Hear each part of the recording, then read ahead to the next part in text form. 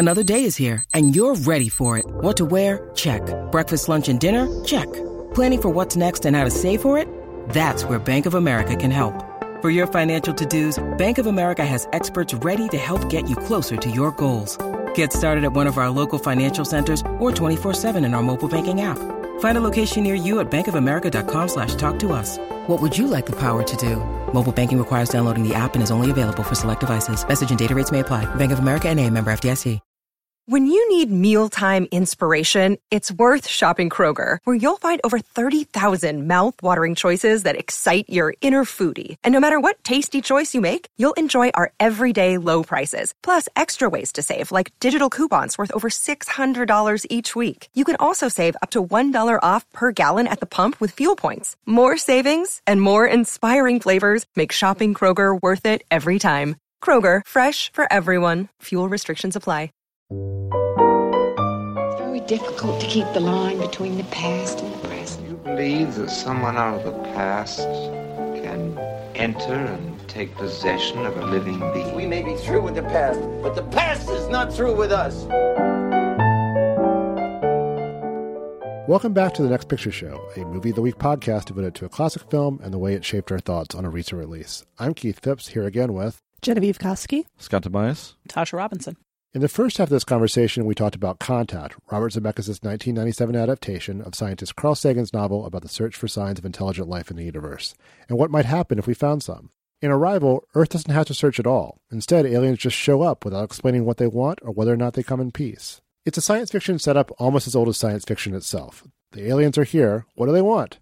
But it's one made lyrical, disorienting, and emotional by Denis Villeneuve's approach to the material. The film opens with Louise Banks, played by Amy Adams, recalling the life and ultimately the loss of her daughter to cancer via scenes shot in tight, lovely, Malick-worthy compositions. It then connects that loss, in ways that will only become fully clear later, to Louise's attempts to speak to a pair of aliens who express themselves via complex visual symbols. They have something important to say, and Louise knows she can grasp it, but as tensions mount around the globe, time might not be on her side. All the while, the film grows at once dreamier and more unsettling. Villeneuve makes it clear that Cataclysm is just one miscommunication away, between the aliens or the humans attempting to understand them. The situation spins out of control just as Louise's grasp on reality starts to slip. We'll talk about Arrival and more after the break.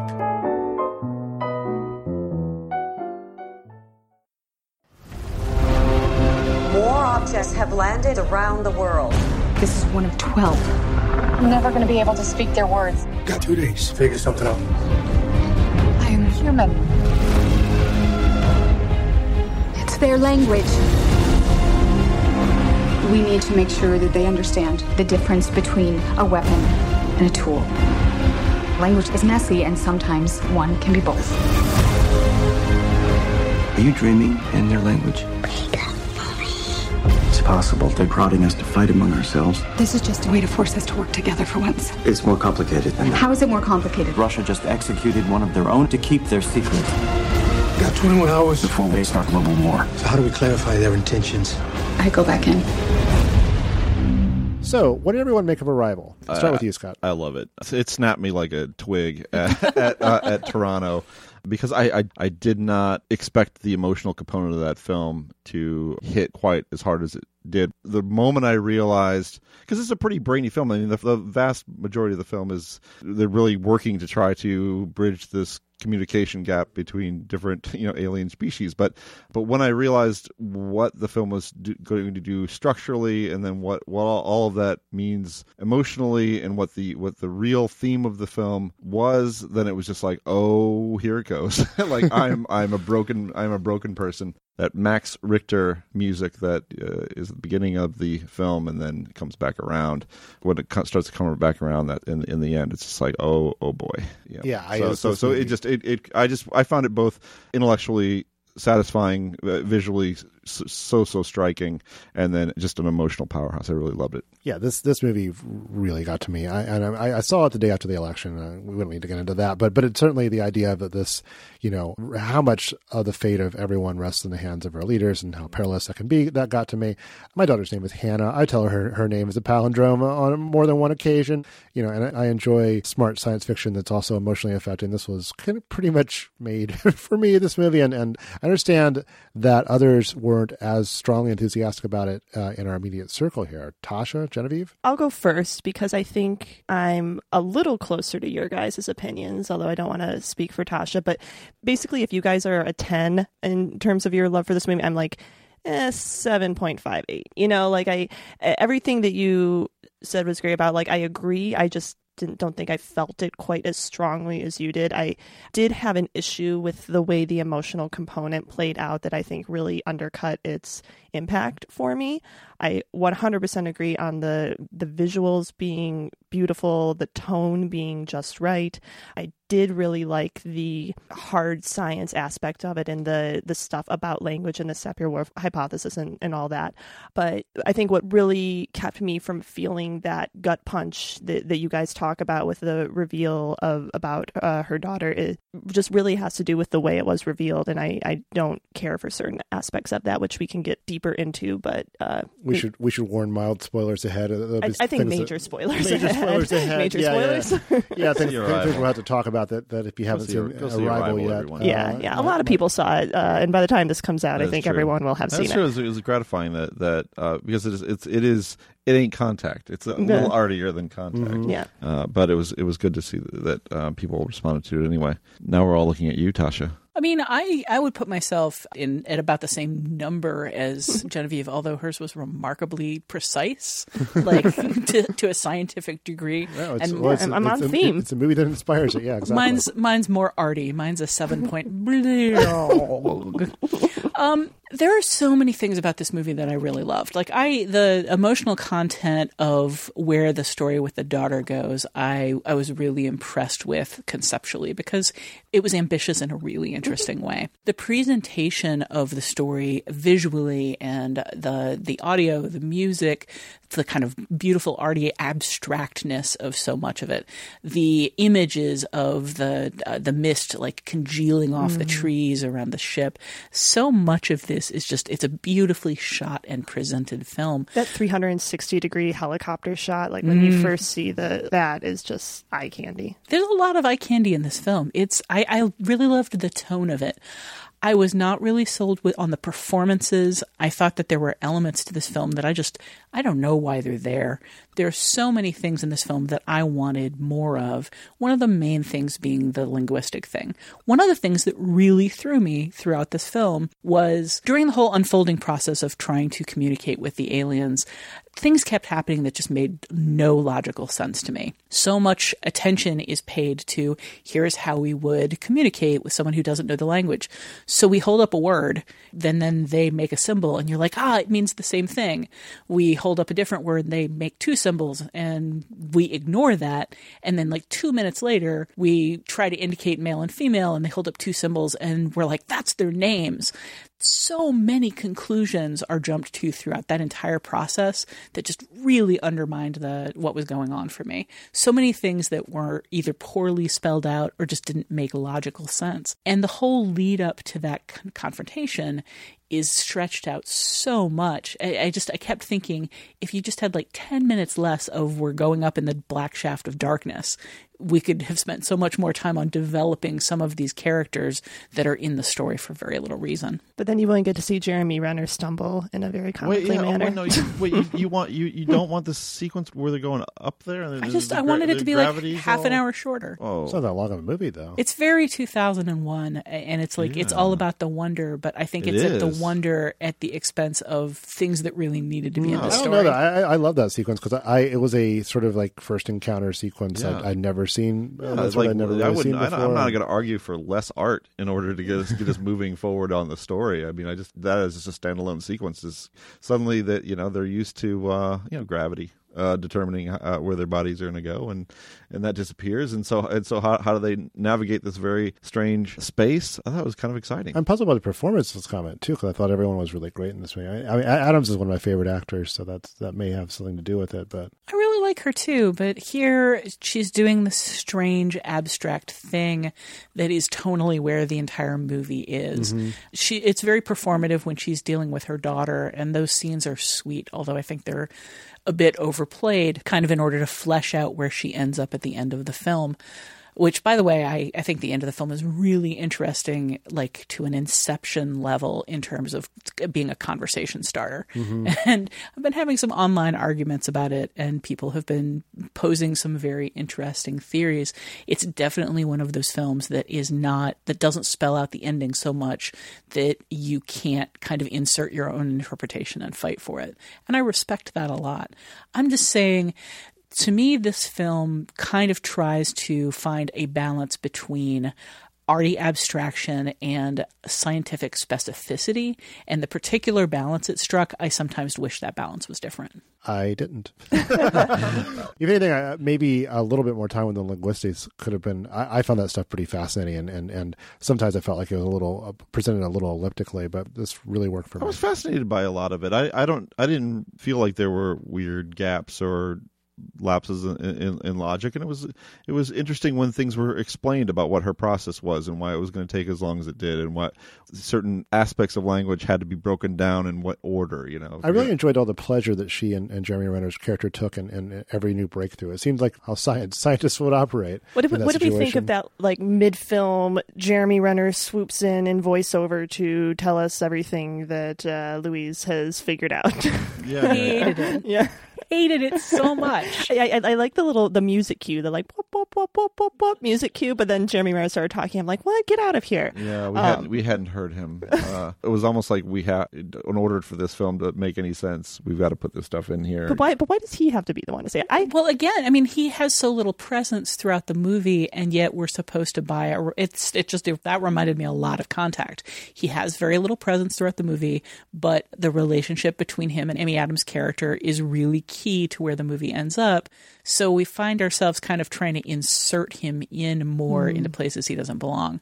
What I understand from the novella is that he's a much more significant character who moves the plot forward. Where they ended up with that narratively, like, he doesn't really have a purpose here. Well, he's the one who has to say, "You want to make a baby?" Exactly. He's a sperm donor. I like how much of that relationship took place outside the scope of the film, and we had to kind of fill in that blank for ourselves later, but sort of the rise and fall of it. I mean, to me, that was some of the most moving stuff. I don't know that we really got a great sense of passion between those two characters, but I don't necessarily think we were supposed to. I think this was, in some ways, that was bracketed off for events we don't see. I want to get into the relationship between the two of them a little more in Connections, because I think there's actually a lot in common between their relationship and the central relationship in Contact. So I don't want to overplay it here. I guess what I'll say instead is, it's not that I felt that this movie needed to spend more time on that relationship, because it has nothing to do with most of the big ideas of the film. And I like the fact that this is a film about big ideas and about style and about art.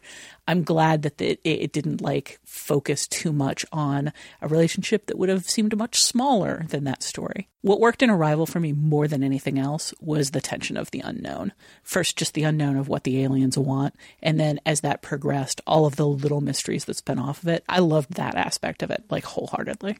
I like the aliens, too. I thought these are really interesting sorts of creatures we haven't really seen before in science fiction films. We're not seeing that often. Our film spotting family member, Allison Wilmore, I believe, called them space calamari. Mm-hmm. There's been a lot of that. Yeah. I really wanted to reveal at some point that they were just the hands of some, vast I thought we were going to get that at one point. Yeah, that was...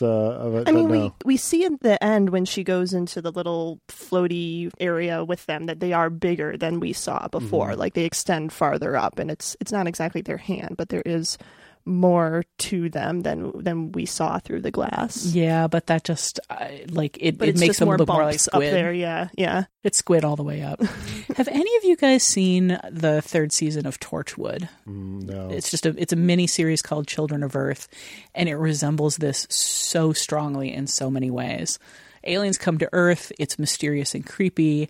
The main character of Torchwood is called out to communicate with them. It takes place in this room where there's a giant screen and there's mist behind it, and the aliens are like the aliens here. Mm-hmm. There's a huge amount of what will the world do tension, and the reveals in that are so insanely creepy.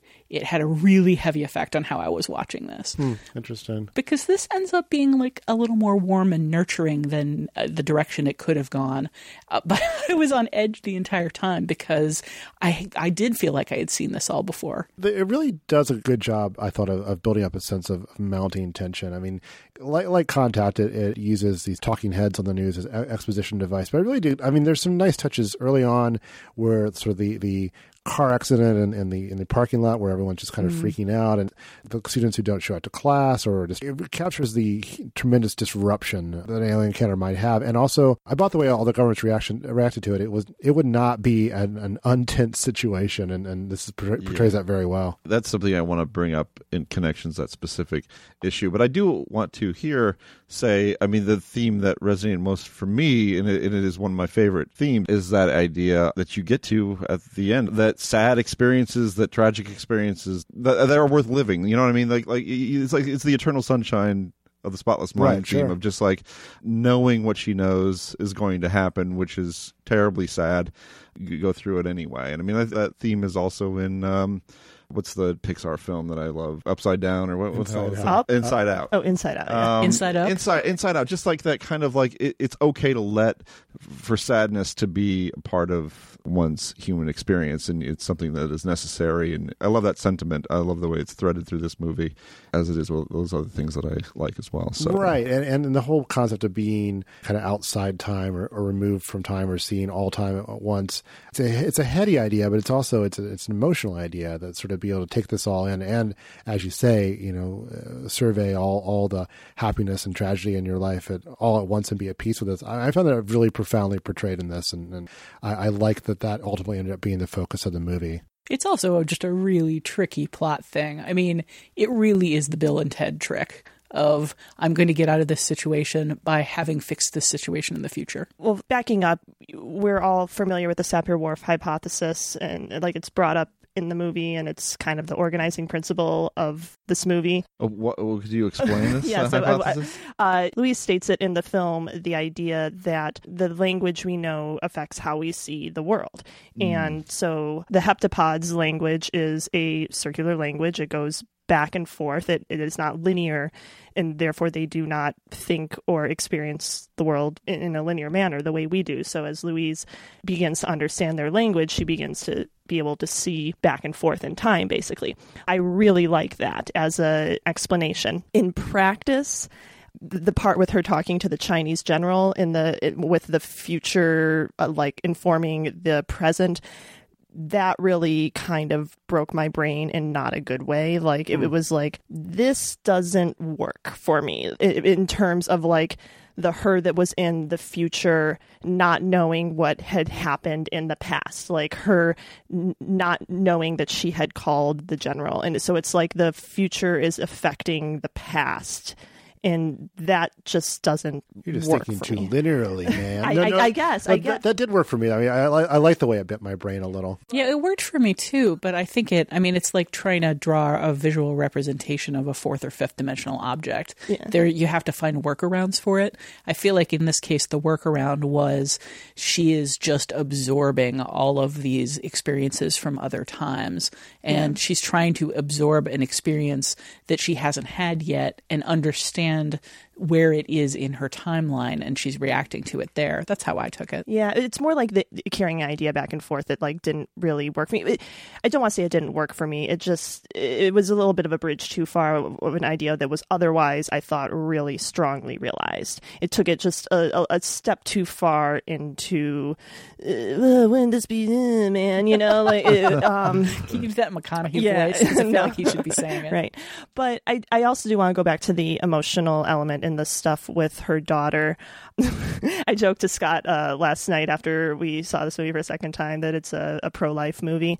Yeah. I've heard that. Yeah. I've heard that interpretation floating around, and I find it kind of a narrow interpretation. Yeah, it's glib, and I'm not actually suggesting that.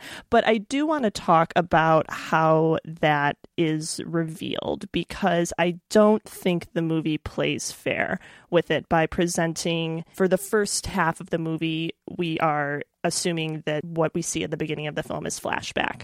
And the way we meet Louise, it is strongly suggested that she is in mourning and that she has experienced everything with her daughter already. Then it backtracks on that. I understand why. Like, it totally fits with the theme of the movie and the Steppenwolf hypothesis. Like, I get it, but the emotional impact of it was undercut by the feeling of like, oh, you tricked me. Like, oh, that wasn't fair.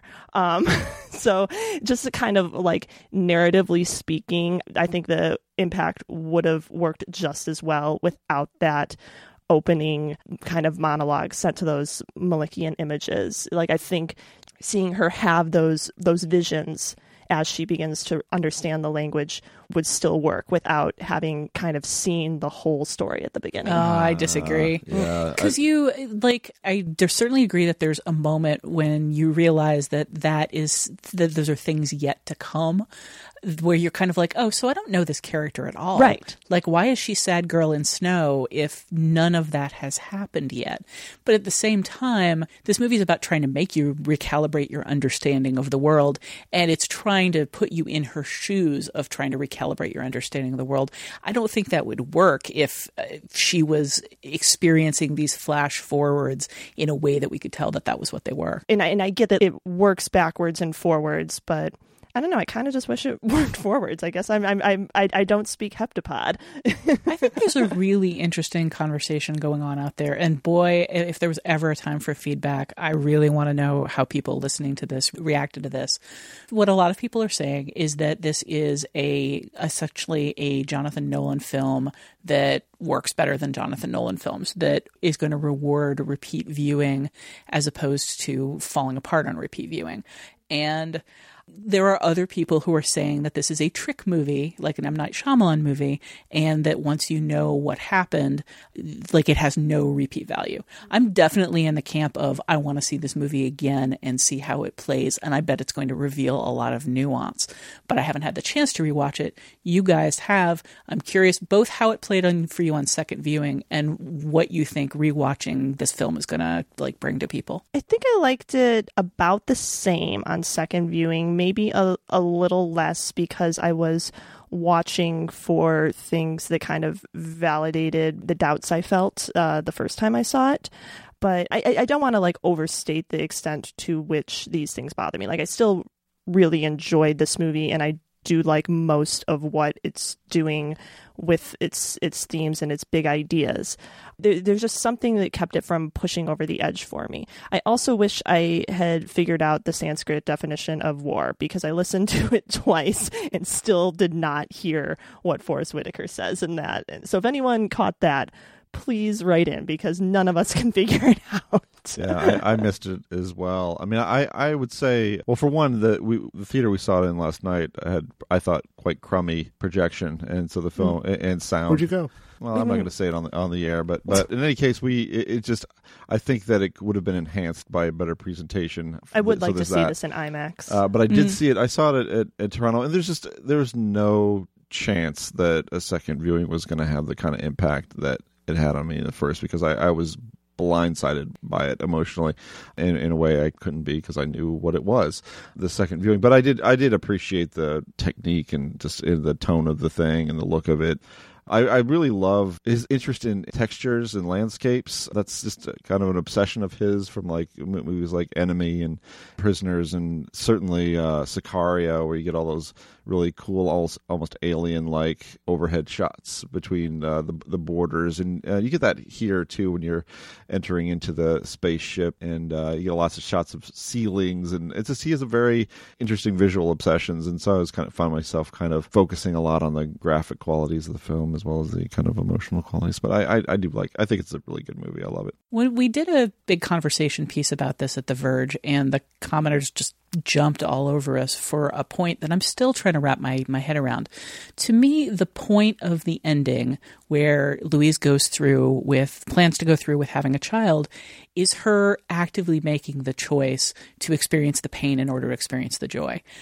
most of the people who talk to us about this film believe that she now sees all time as one. She had already made that choice. Her choice is predestined, and that this is a movie about how free will doesn't really exist, how it's all part of a continuum. Did that occur to you? Can you accept that reading of it? I can't, because so much about the movie, I mean, you have to step back several degrees away from the tone and all the action in the movie, which is very much about action. It's very much about working on things and working through problems and making choices and going back in this dangerous place when you're not supposed to be there because you know you have to. And I think to zoom back, Contact style maybe, would be to assume a level of irony in this film that I don't see as there, or it's contra the experience of actually watching the film. And she's also posing a question to herself explicitly that she is answering the affirmative. She's making a choice. I like your interpretation of it. I don't like yeah, come on, Verge readers. I mean, it reminded me of the glory days of the Dissolve. People make really long, nuanced, deep, reasoned statements about why it's all predestined. And for me, it's one of those, maybe I just can't accept what's there because it doesn't make emotional sense to me. Mm-hmm. But I'm curious how people take that. I agree with you guys. I don't think it's about free will, although I will say something that just occurred to me in terms of her making the choice to experience the pain, forgetting to experience her daughter's life. She also makes that choice for Jeremy Renner's character. And we see through the flash forwards that it takes a serious toll on him and on his relationship with his daughter to find out the decision she made and what she knew. And I think that adds an interesting wrinkle to her choice that is not there if you choose to look at it as a predestined set of events. There are definitely some very angry people online that feel like part of the message of this film is the woman gets to decide whether to have the baby and the father gets no input whatsoever. Just as there are people that see it as a pro-life message, there are people who see it as an anti-father message. That's a weird sentiment to hear floating on the internet these days. Yeah, those people are to be blocked and reported. We'll be right back to talk more about how Arrival relates to Contact.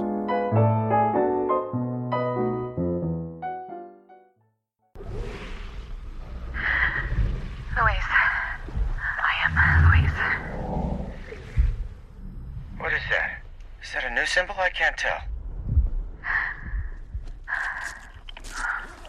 Dr. Banks?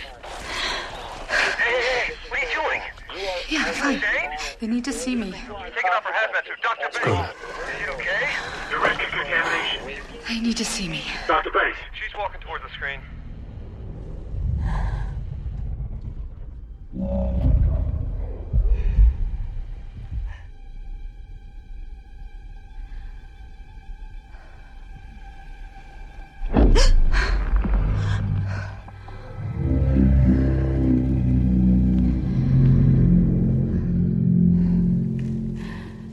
That's a proper introduction. Now it's time for Connections, when we bring these two films together and talk about all the things they have in common.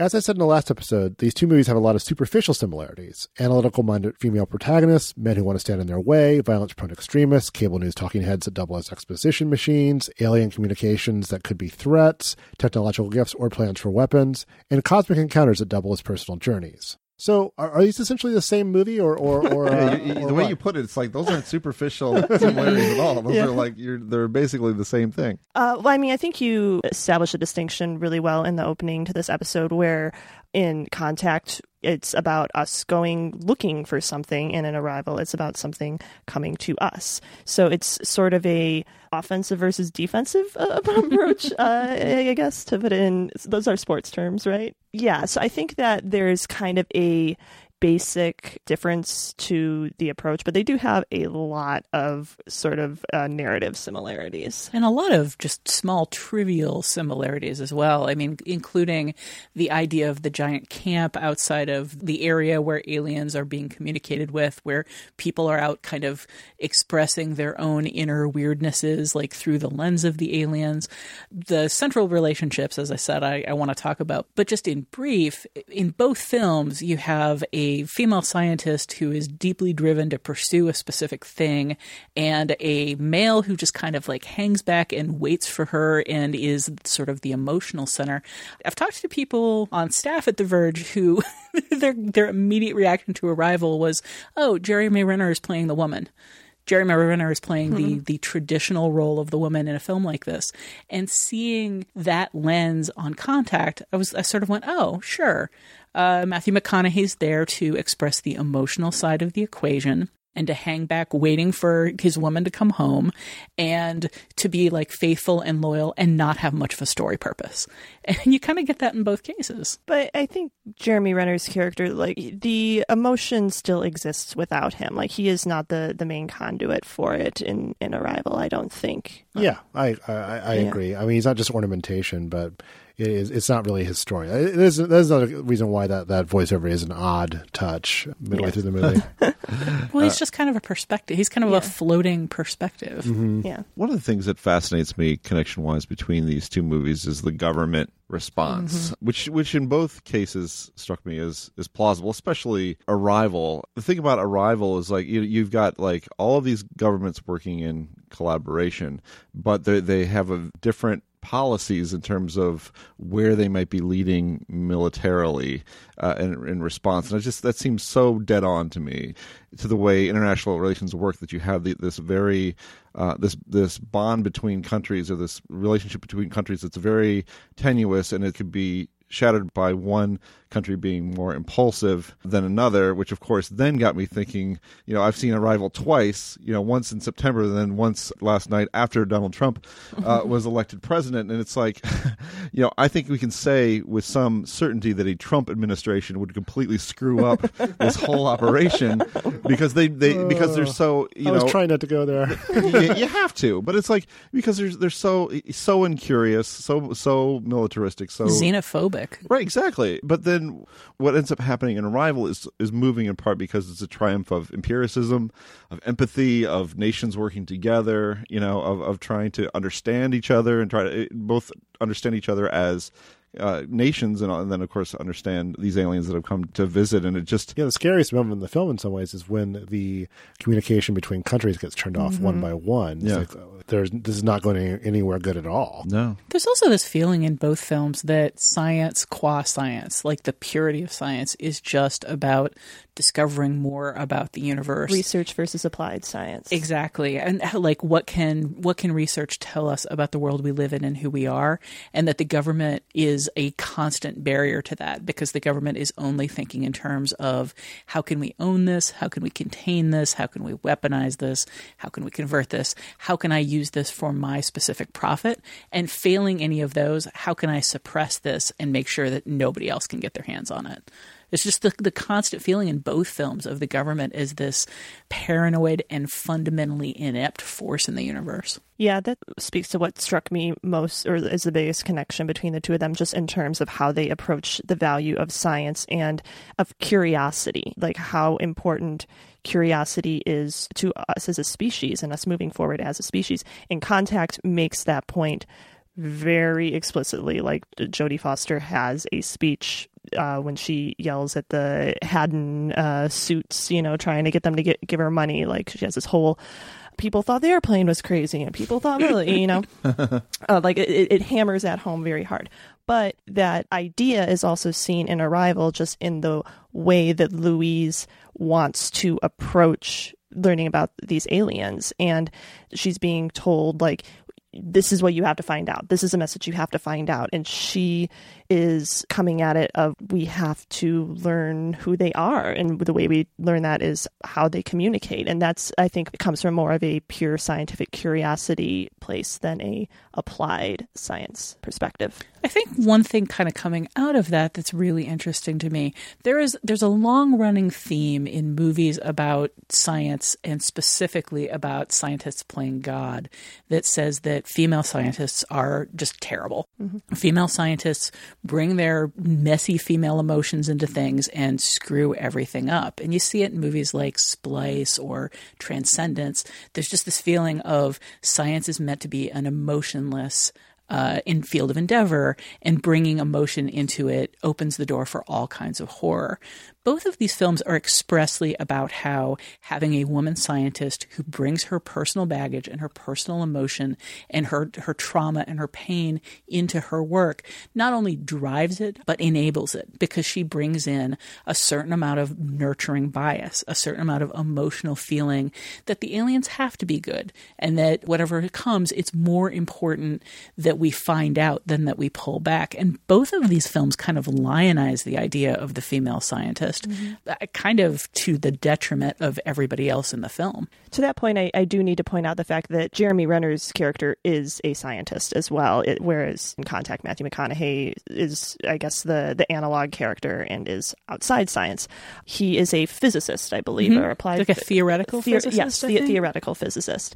So he is also like kind of a personification of that pure science. For that matter, she's not a scientist. Right, so she's a linguist, which I think... I don't want to offend anyone in who is a linguist. I think that it is considered a science, but a soft science.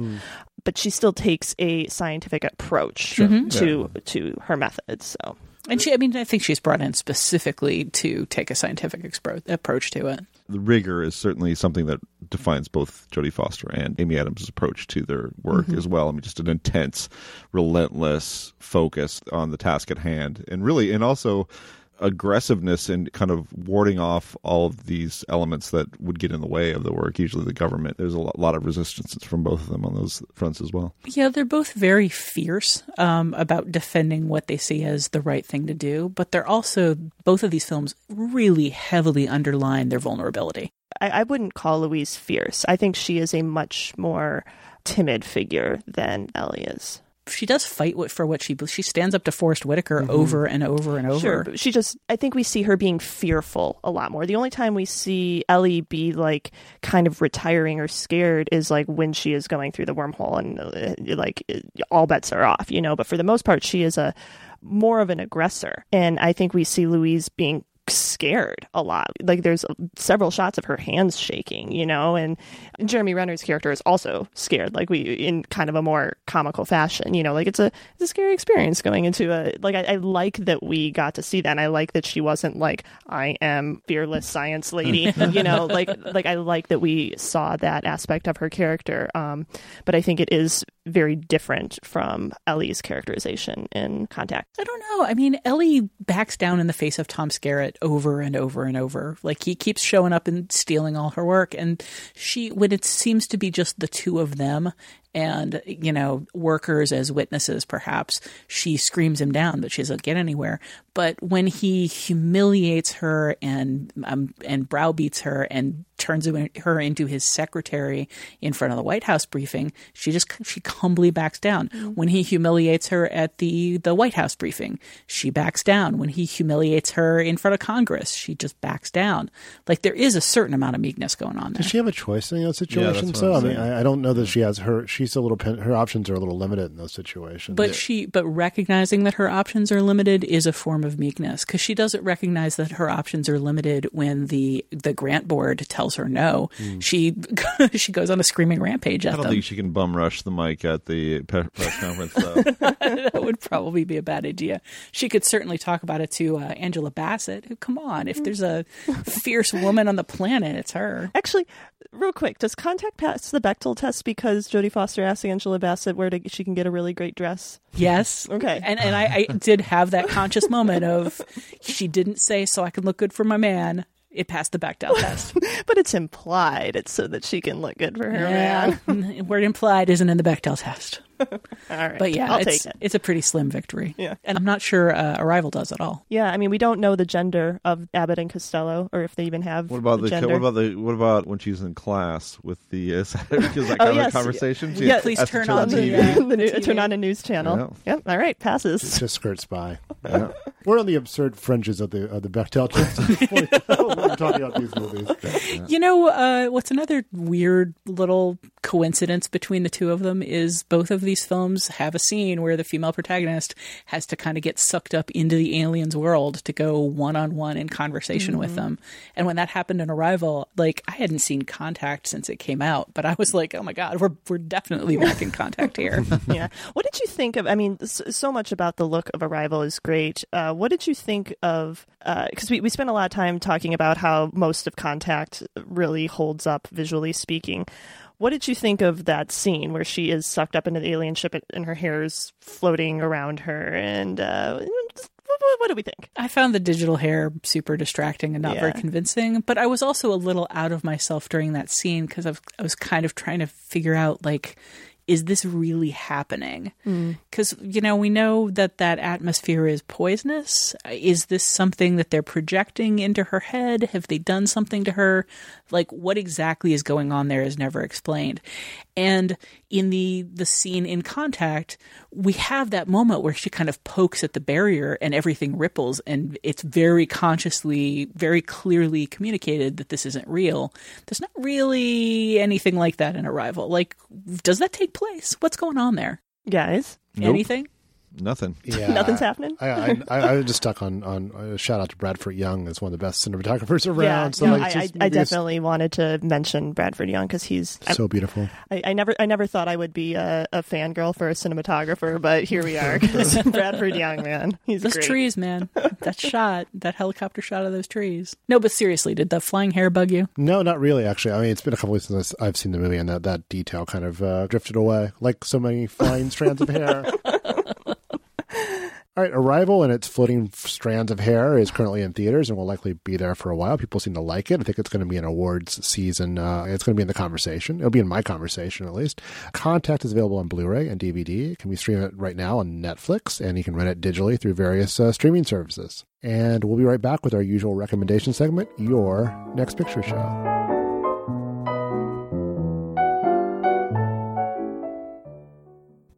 Finally, it's time to catch each other up on the films or film-related items we've seen in the interim since our last podcast. We call it Your Next Picture Show, in the hopes it'll put some interesting choices on your radar. Genevieve, want to kick us off? What in the film world has been good for you lately? Well, I don't know that I necessarily want to say it's been good for me lately, but it's certainly been enlightening and engrossing and important for me, and that is the documentary 13th from Ava DuVernay, which is, I believe, a Netflix exclusive and streaming on there. This is not an easy watch. It is a engrossing watch. It's called the 13th after the 13th Amendment to the Constitution, which outlawed slavery.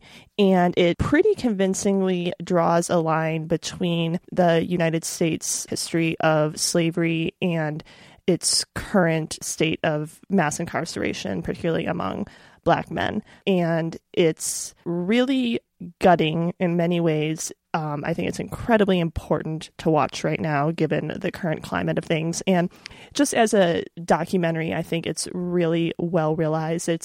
There's, a lot of your standard talking heads, but they're really good talking heads. Mm-hmm. And she makes smart and judicious use of archival footage and does include some pretty harrowing police shooting videos from recent years, but deploys them in a way that is affecting more than shocking. It's really a really well done film that I've thought about. I've watched this film, I think, over a month ago at this point, and I've thought about it like almost every day since then. Yeah, I mean, I think the word deploy is the right one here, because as you say, it does have a lot of talking heads. And it does draw, I think, a very clear line between slavery and mass incarceration and all the steps in between, and the way things have evolved or over time and changed over time. But then she does hit you with a couple of montage sequences that are really well placed and really powerful for being just these discrete elements almost within the film that don't really go with the flow of talking heads that really stand out as sequences or as really kind of like money moments. I recommend that film too. It's so easy. If you have Netflix, it's right there. Yeah. For God's sakes, we don't have to do anything. Now I'm just mad. Now I'm mad that people haven't seen it. It's right there. 13th, streaming on Netflix. Check it out. Okay. How about you, Scott? I'm going to shift gears a bit and recommend Elle. This is the new film by Paul Verhoeven, which has been scorching the earth since Cannes in May, but is only just now getting a theatrical release here in the U.S. It's a rape revenge story of sorts, starring Isabelle Huppert as a gaming software developer who's raped by an intruder when the film opens, but whose response to the incident is as much a mystery as the man responsible. She searches for possible suspects, but she also has to contend with horrific violence in her own past, which has made her persona non grata in some circles and brought her some confusion, too, over whether it indicts her as well. Elle is a movie where Verhoeven is playing with matches and oily rags. It's a disturbing movie on a visceral level alone, and then it's disturbing on a psychological level too.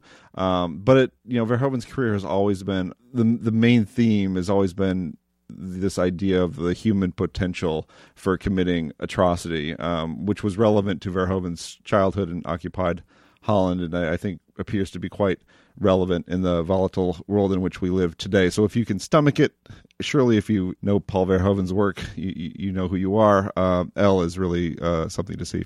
Yeah, I'd definitely be aware that, as always, Verhoeven goes for the shock value. I mean, not without purpose and not without thought, but it's a graphic film. It is an emotionally and physically difficult film. And it's a film that left me really questioning, I guess not what he was doing, but why he was doing it. Because there's so many points throughout that film where I thought, I find it hard to believe that a human being would react that way.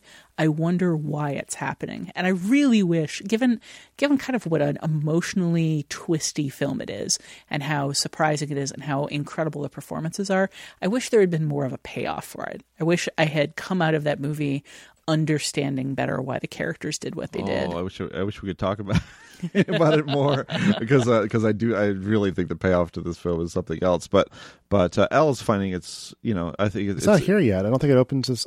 Not in Chicago, not in Chicago, but it opened in New York, and then it'll roll out. But I saw a poster here in Chicago at the Landmark, so it's going to probably wind up there. But maybe I'm just more aware of this because I'm writing for a New York publication. But it seems like this is just the winter of films with incredibly long, protracted rollouts. I've noticed that too. The Handmaiden was like a month before it got here. Yeah, it took a long time, and then it's still here. It's been sitting in theaters as people slowly and gradually find it. The next picture show is moving to New York.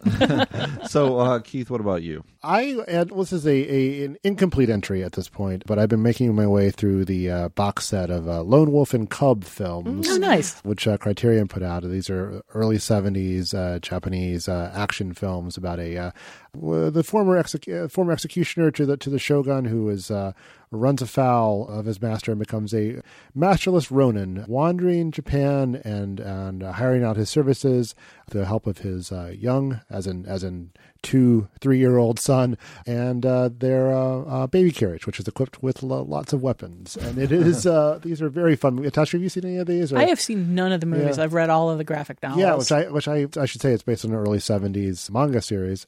Really extensive one, like 28 volumes. Yeah, it's really big. Yeah, it's a long running thing. But the films are extremely stylish, like maybe a little too stylish at times. But it's got that geysers of that bright red 70s blood spurting out all the time, and some very creative depictions of human slaughter, and plus a cute kid who's often right next to that slaughter. Oh my gosh, those are the two things I like the most. Yeah. I believe that was kids and indiscriminate slaughter. I believe that was one of the suggestions we got for a pairing with Kubo and the Two Strings, which now hearing you describe it, it's pretty hilarious. How many of them are there in the set? There's 6 films, and then there's Shogun Assassin, which is the early 80s attempt to edit a couple of them together for the Grindhouse and drive-in market, which is notable because it's also a source for many Wu-Tang samples from that film, Shogun Assassin. Are they directed by the same person? Was it a kind of franchise that jumped around? First 3 are directed by one director, and the second 3 are directed by another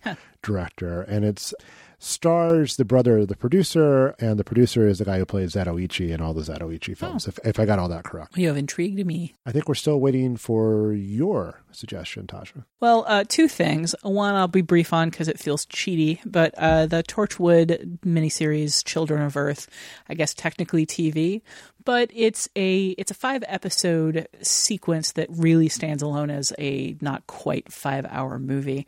I watched this having not watched previous series of Torchwood. It just came so highly recommended to me. And if you liked Arrival and you want to see what it would look like if it went entirely in a different direction, I think it's a really spectacular companion piece. It's also incredibly eerie. You need a very, very small amount of information about who the characters are in order to understand a few of the things that happen. But you definitely do not need to see the first 2 seasons of the show. It's all on Netflix. I mean, the whole series is on Netflix, so you could watch those 2 first seasons if you wanted to. But if you just want to drop in and watch the 5-episode Children of Earth, a single, unlike previous seasons of Torchwood, which were episodic, this is just one single story told really well. But in case that is considered too cheaty because it's TV, I will recommend something else that's streaming on Netflix, which is the Ben Wheatley movie High Rise, starring Tom Hiddleston as a person who is not an alien, but very often feels like an alien in an alien environment. It's based on a J.G. Ballard novel, and my understanding is that it adapts it fairly loosely. I've never read the book, but it definitely, from what I've read, takes some of the language and the narration directly from the novel. And certainly draws on its themes of alienation, kind of among the rich and removed. It's about a man who moves into a high-rise building, which then kind of becomes its own fiefdom. It's very much a class story about the haves versus the have-nots. And it is beautifully, beautifully shot. Tom Hiddleston, who you may know as Loki, is such an otherworldly presence. He's kind of more and more, I think he's part of the same species that produced Tilda Swinton and David Bowie and very few others. Yeah, High Rise, it's definitely got some flaws narratively in terms of kind of how quickly the world falls apart. And it's sort of meant to be satirical more than literal, but it drops you into a world that's like no one else with a character who's like no one else. And I found it mesmerizing in a very chilly way. It's very Gilliam-ish. It is. Yeah, I'm not a huge fan. but I think it is worth your time. It's a very aggressive film, which is not my impression of the novel, which I love. But it kind of leads from point A to point Z very quickly. That film, but Hiddleston's great, and some of the visuals are pretty striking. I like Jeremy Irons as the mastermind too. And I think you just kind of like turn the building on its side, make it a train, and then it's Snowcatcher. It kind of is Snowcatcher, which is way more entertaining. Except Snowcatcher fell apart for me at the end a lot more than High Rise did, because High Rise is all about the mood and the moment, and it kind of slowly evolves, whereas Snowcatcher is about this relentless drive to accomplish something, and they go right up to the edge of Disneyland, and then they kind of don't even turn around and go back. They just kind of stand there with their mouths hanging open and nothing happens. Agree to disagree. That's the name of this podcast. All right, guys, thanks for all the great suggestions. It's given me more to look forward to, and we'll be right back in just a moment. And that's it for this week's edition of The Next Picture Show. Our next episodes come out on December 13th and 15th. Genevieve, what do we have lined up? Moana, the latest film from Walt Disney Animation, does exactly what the company has done for 80 years now. It reimagines an existing myth as a kid-friendly new version of the story that follows the hero's journey pattern, and adds catchy songs, comic relief animal companions, and lots of other familiar elements. But Moana feels like it does more with the formula than most Disney movies, thanks to its beautiful visuals and its fresh dedication to accurately and respectfully portraying the culture its South Pacific myth came from. It makes an interesting comparison with Disney's 1998 animated feature Mulan, which also repurposes an old myth and tells a very similar story to Moana's about a teenage girl respecting her culture's traditions, even though it means defying her family. But 18 years have made a huge difference in how Disney deals with diversity, non-European cultures, female protagonists, music, and a whole lot more. We're going to look at Moana and Mulan together, both for their remarkable similarities and for their really telling differences. In the meantime, we'd love to hear your feedback on this week's discussion of Contact and Arrival and anything else film-related. You can leave a short voicemail at 773-234-9730 or email us at comments@nextpictureshow.net. Finally, before closing out this week's episode, where can we find everyone these days? Genevieve? I am at Vox.com at the culture section there, and you can find me on Twitter at Genevieve Koski. I'm on Twitter at Scott_Tobias. You can find my work in NPR, Variety, Washington Post, Rolling Stone, and New York Times, and other such fine publications. Tasha Robinson. You can find me writing about film and other things at TheVerge.com, and you can find me on Twitter at Tasha Robinson. I'm Keith Phipps. You can find me at uprocks.com and at kphipps3000 on Twitter. You can stay updated on the Next Picture Show via Twitter at NextPicturePod, via Facebook at facebook.com/NextPictureShow, or by visiting nextpictureshow.net. And if you haven't already, please subscribe to the show on iTunes, and while you're there, think about rating and reviewing us. Every thumbs up helps us find new listeners and keep the show going. Thanks to Colin, the Animal Griffith, for his assistance producing the show, and thanks to Delmark Records for providing recording space at their home base, Riverside Studios. The Next Picture Show is proud to be a part of the Film Spotting family of podcasts and the Panoply Network. Please tune in next time.